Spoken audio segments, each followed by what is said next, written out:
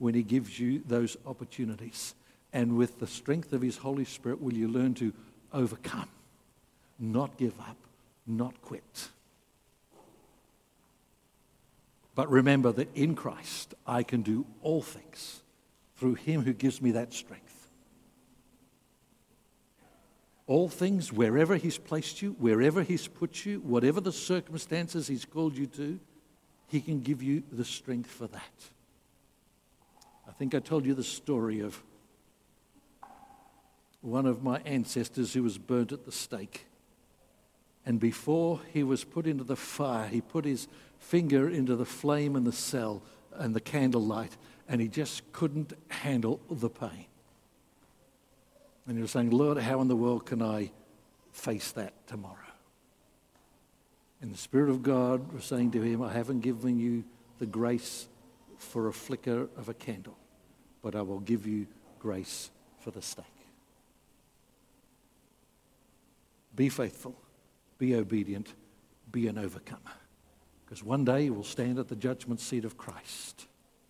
And we look forward to him saying, well done, good and faithful servant. The judgment seat of Christ. Then there is the judgment of Israel. Because God has a plan and a purpose for Israel. But at this time we looked at his Messiah work. Israel has rejected her Messiah, and so she has experienced alienation from God and God's purposes. She's been set aside for a time till there comes a place, and God will do certain things to bring her back to one day they will actually call on the Messiah, and he will return to rescue them from near annihilation under the coming world ruler called the beast in the scriptures, because they did not recognize the time of God's coming to them when Christ came. They rejected the Messiah. And so the scripture talks about the fact that God will visit his people again.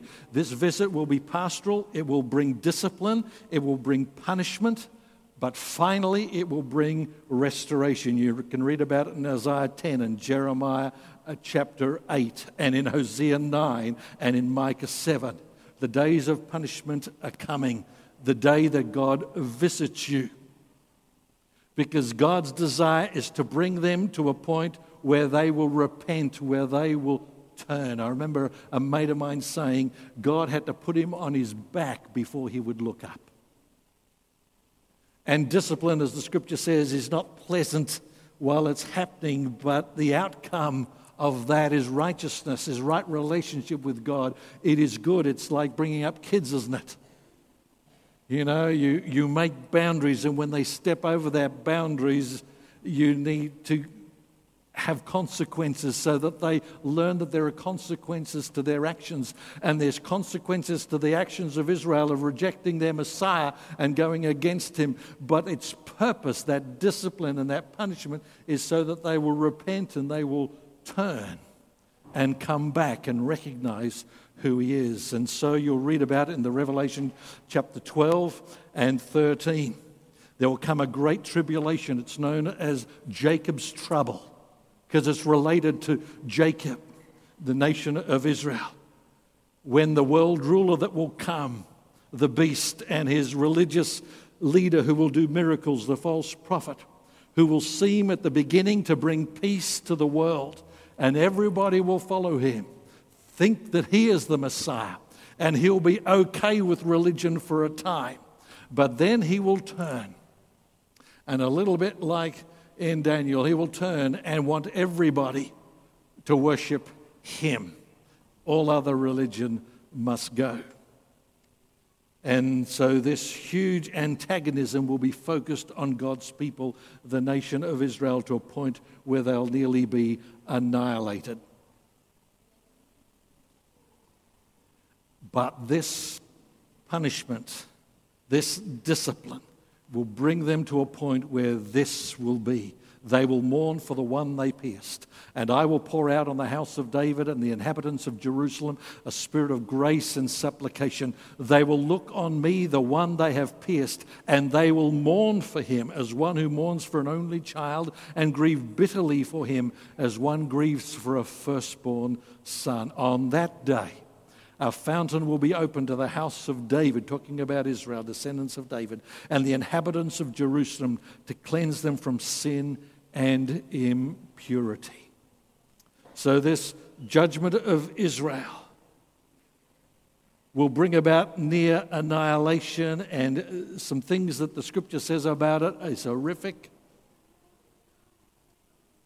But there will come a repentance and a change of heart, and they will call out to Jesus, their Messiah, to rescue them and to save them. And so Paul alludes to this and says that all Israel will be saved. There will come a turning back to God. They've been put aside for a time. They've rejected the Messiah, and we are enjoying the blessings promised to Abraham of forgiveness of sins and the gift of the Holy Spirit. They have rejected that.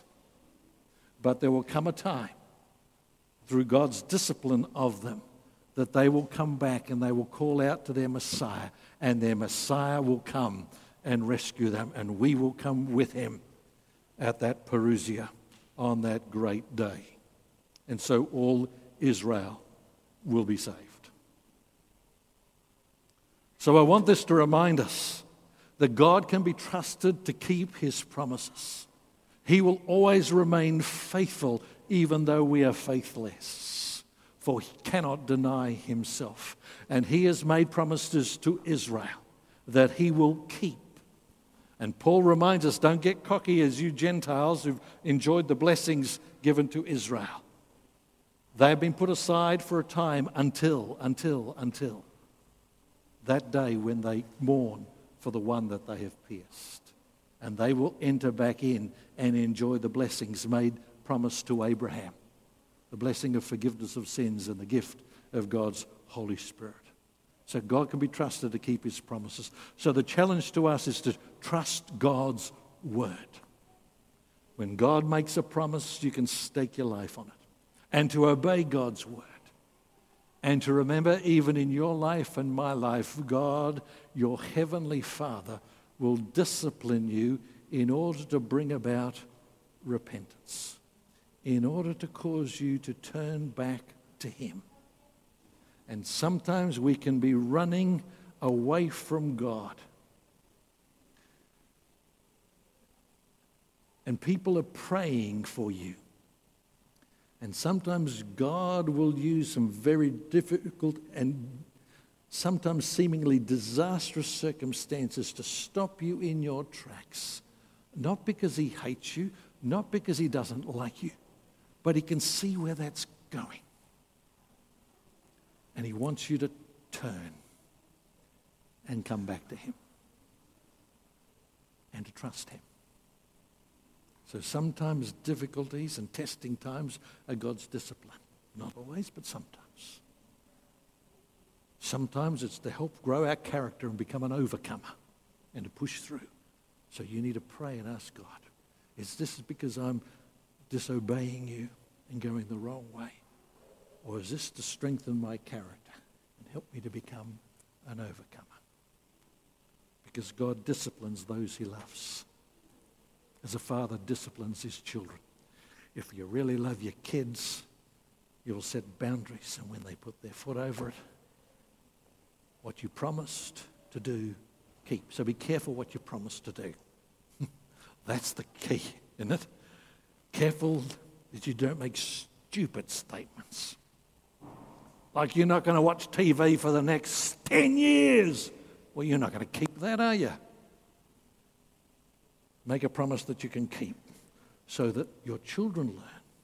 And then they can easily, because you're bringing, really, dads, you're standing in the place of God. And then as they come to about 12, you're wanting to hand them over to him.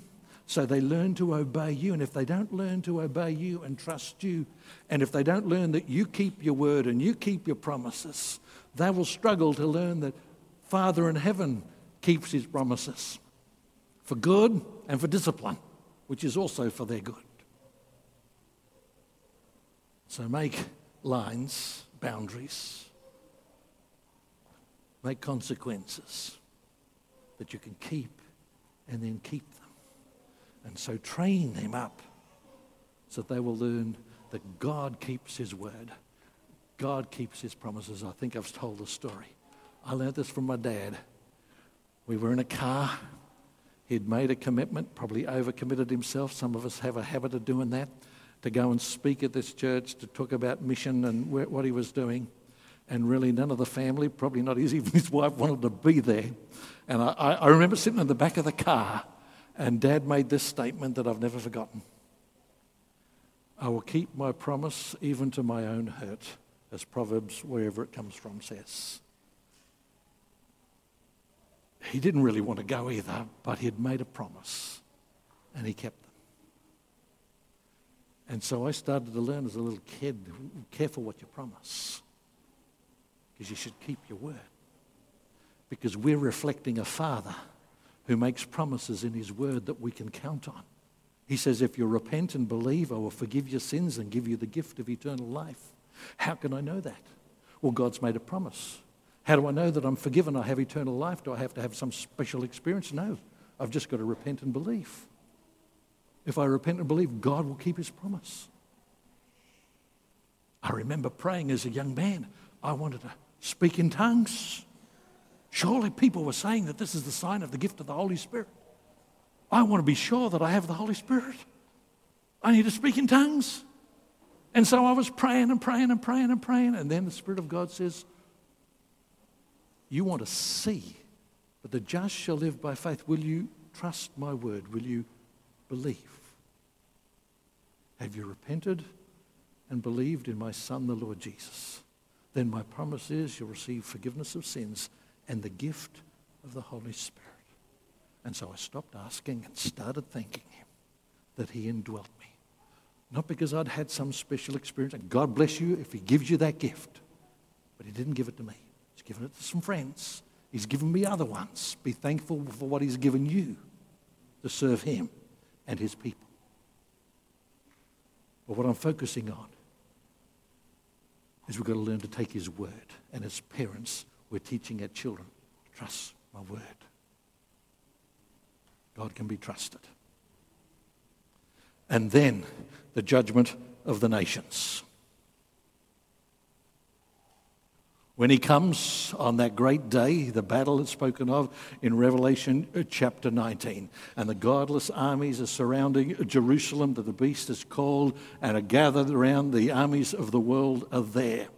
Then I saw the beast and the kings of the earth and their armies gathered together to make war against the rider on the horse, our Lord Jesus, and his army, his people.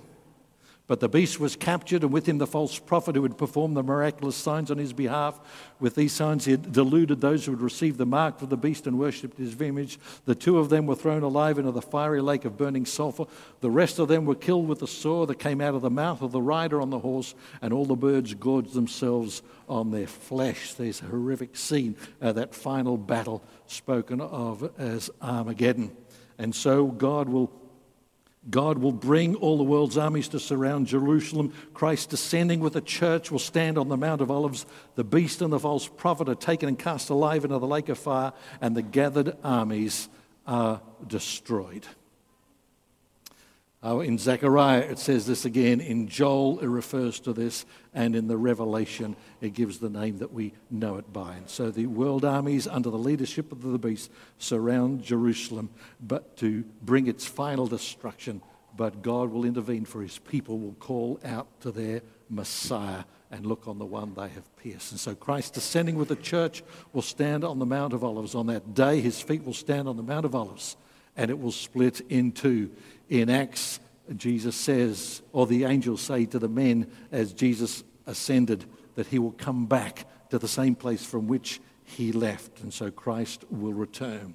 The beast and the false prophet are taken and cast alive into the lake of fire, and the gathered armies are destroyed. You can read about that in Revelation 19. And then there'll come the judgment of the living Gentiles, those who are left, which won't be that many, under the carnage of the beast and the false prophet.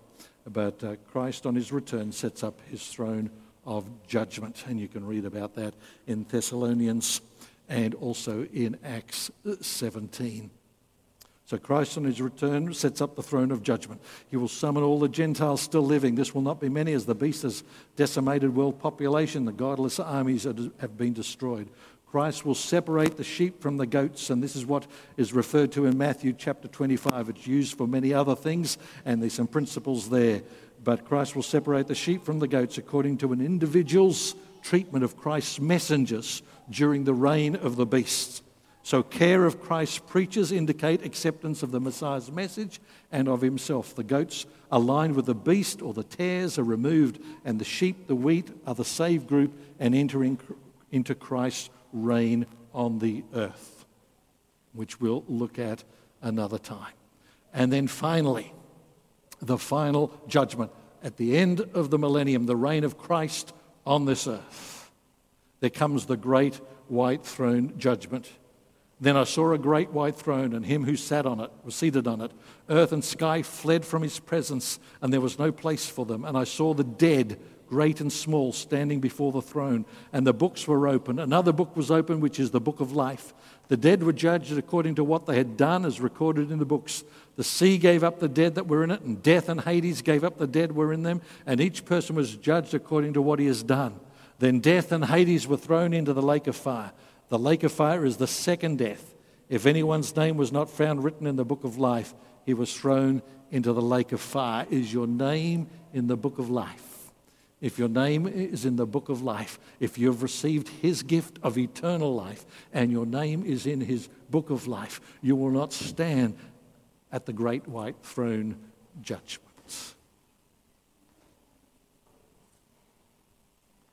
And John tells us the same. Don't be amazed, for a time is coming when all who are in the graves will hear his voice and come out. So at the end of the millennium, all the ungodly who have died in human history, having gone to Hades, will now be resurrected and appear at the great white throne. So if people tell you, oh, once I'm dead, that's the end, that's the finish, I just sort of put it 6 feet under and I just go back to dirt. Sorry about this, but not so. There is coming a day when the trumpet will sound and the dead in Christ will rise. It's spoken of as the first resurrection, a resurrection to life if you've received the gift of eternal life. But all will be resurrected. And there's a resurrection to death, eternal death, ultimately and eternally alone. Scripture talks about it as the lake of fire. It talks about it as a second death. It talks about it as outer darkness, to try and help us to grasp just how horrific it is to be separated from the very source of life, God himself. Uses multiple pictures to help us to sense it and feel it and grasp the reality of it. And it hasn't happened yet because God is patient, not wanting any to perish, but all to come to repentance. And if you have your Bibles, we'll finish by reading from 2 Peter chapter 3. 2 Peter chapter 3.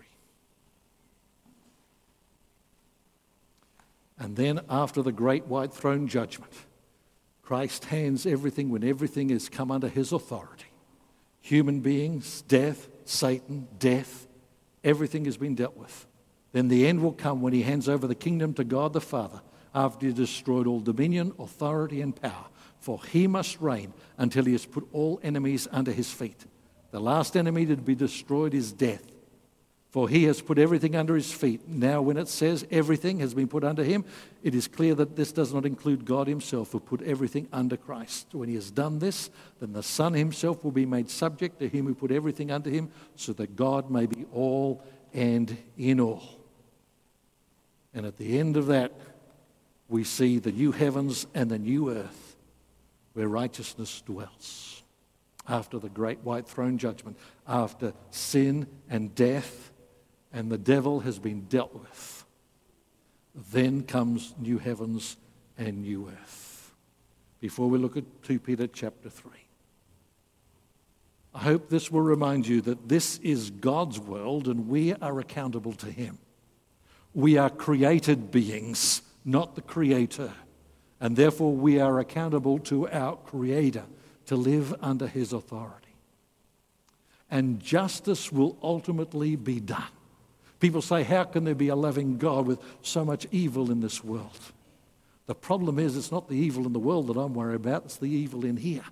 If God came in judgment, now would any of us survive? That's why Christ came, so that in Christ my evil can be forgiven. but evil will ultimately be removed. And if I side myself with evil, then I too will be removed and to be eternally alone, lost forever. That hasn't happened yet, because God is incredibly merciful and patient. But God has set a boundary and has set a time, and only the Father knows when that time is. But judgment is coming. So don't presume on God's grace and God's mercy, because judgment will come. For him to be just, those judgments have to come. If I'll put my faith in Christ, then my judgment becomes past. But if I reject his Messiah, the hope of the world, then I will have to take my own judgment and stand at that great white throne. And it will be very clear that God's judgment is just. And yes, evil and sin and death and pain and crying will be no more, because they will be dealt with forever. They will be dealt with forever.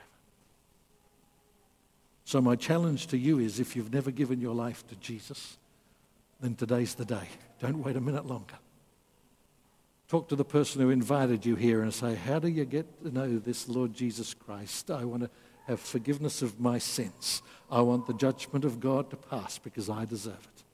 I want to put my faith in Jesus, who died and rose again, and I want to receive the gift of eternal life, the gift of his Holy Spirit, by faith. And then Peter sums it up with these words in 2 Peter chapter 3, starting from verse 3. You got it on your phone or on your hard copy? It's not on the screen.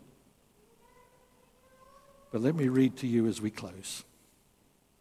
Above all, you must understand that in the last days, and we talked about this at the beginning, the last days are from the time of the coming of the Messiah, the Jesus Christ coming, and the gift of the Holy Spirit. We are in the last days. We've been there since Jesus came, biblically speaking, not as it's contemporarily used. Above all, you must understand in the last days, scoffers will come, scoffing and following their own evil desires. They will say, where is this coming, this parousia, this arrival, this revealing of the living Son of God that he promised? Ever since our ancestors died, everything goes on as it has since the beginning of creation. Nothing's changed. But they deliberately forget that long ago, by God's word, his promise, the heavens came into being. And the earth was formed out of water and by water. By these same waters, the world of that time was deluged and destroyed, talking about Noah. By the same word, the present heavens and earth are reserved for fire, being kept for the day of judgment and the destruction of the ungodly. But do not forget this one thing, dear friends. With the Lord, a day is like 1,000 years, and 1,000 years are like a day. I know he said he's coming soon, but he's not limited to the rotation of the earth. The Lord is not slow in keeping his promise, as some understand slowness. Instead, this is the reason. He is patient with you, not wanting anyone to perish, but everyone to come to repentance. So no, we don't believe that God's chosen this one to go to hell and that one to go to heaven. God is not willing that anyone should perish, but everyone to come to repentance. That's why the parousia hasn't occurred. But the day of the Lord will come like a thief. You won't know when, so get ready, be ready. The heavens will disappear with a roar, the elements will be destroyed by fire, and the earth and everything done in it will be laid bare. Since everything will be destroyed in this way, argue with other Christians what events and how it all happens and who. No. The outworking of our belief in the coming of Christ is this. What kind of people ought you to be? You ought to live holy and godly lives as you look forward to the day of God and speed its coming by telling as many people as you can so more people will repent and be saved. That day will bring about the destruction of the heavens by fire, and the elements will melt in the heat. But in keeping with his promise, we are looking forward to a new heaven and a new earth where righteousness dwells. So then, dear friends, since you are looking forward to this new heavens and a new earth, let's sit back, do nothing, and just wait. No. Since we're looking forward to this, make every effort to be found spotless, blameless, and at peace with him. Bear in mind that our Lord's patience means salvation. Just as our dear brother Paul also wrote you with the wisdom that God gave him. He writes the same way in all his letters, speaking in them of these matters. His letters contain some things that are hard to understand, which ignorant and unstable people distort as they do the other scriptures to their own destruction. Therefore, dear friends, since you have been forewarned, be on your guard so that you may not be carried away by the error of the lawless and fall from your secure position. But what you should do, grow in the grace and knowledge of our Lord and Saviour, Jesus Christ. That's our challenge to us. Will you grow in the grace and the knowledge of our Lord and Saviour, Jesus Christ? To him be glory both now and forever. Amen. Let's pray.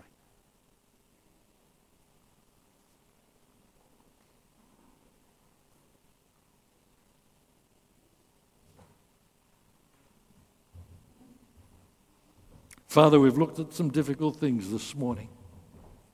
We don't tend to want to talk about judgment and accountability. But Lord, we thank you that you're patient with us, that you want none of us to perish. You want us all to receive forgiveness of sins and the gift of eternal life.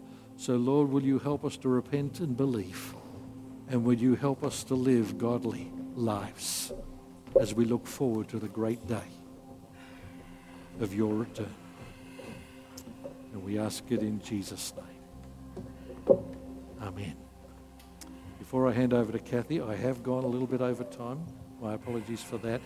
Maybe barbecue could start at 12:30 or as soon as we've... So don't worry about that. Barbecue is still there. Don't feel you have to rush off. Thank you, Kathy. We're going to close our service with our final song. Before I do, something I forgot to mention before was that the baptism course will be running today, I believe. So those people that are involved in that, don't forget about that. We're going to stay seated as we start our final song, and the offering buckets will come round. If you're just visiting or a new person here, please don't feel obligated to put anything in. You can pop the Connect card in as it comes past if you have it. So yes, we'll stay seated to start with, and Josh will give us the cue for when to stand.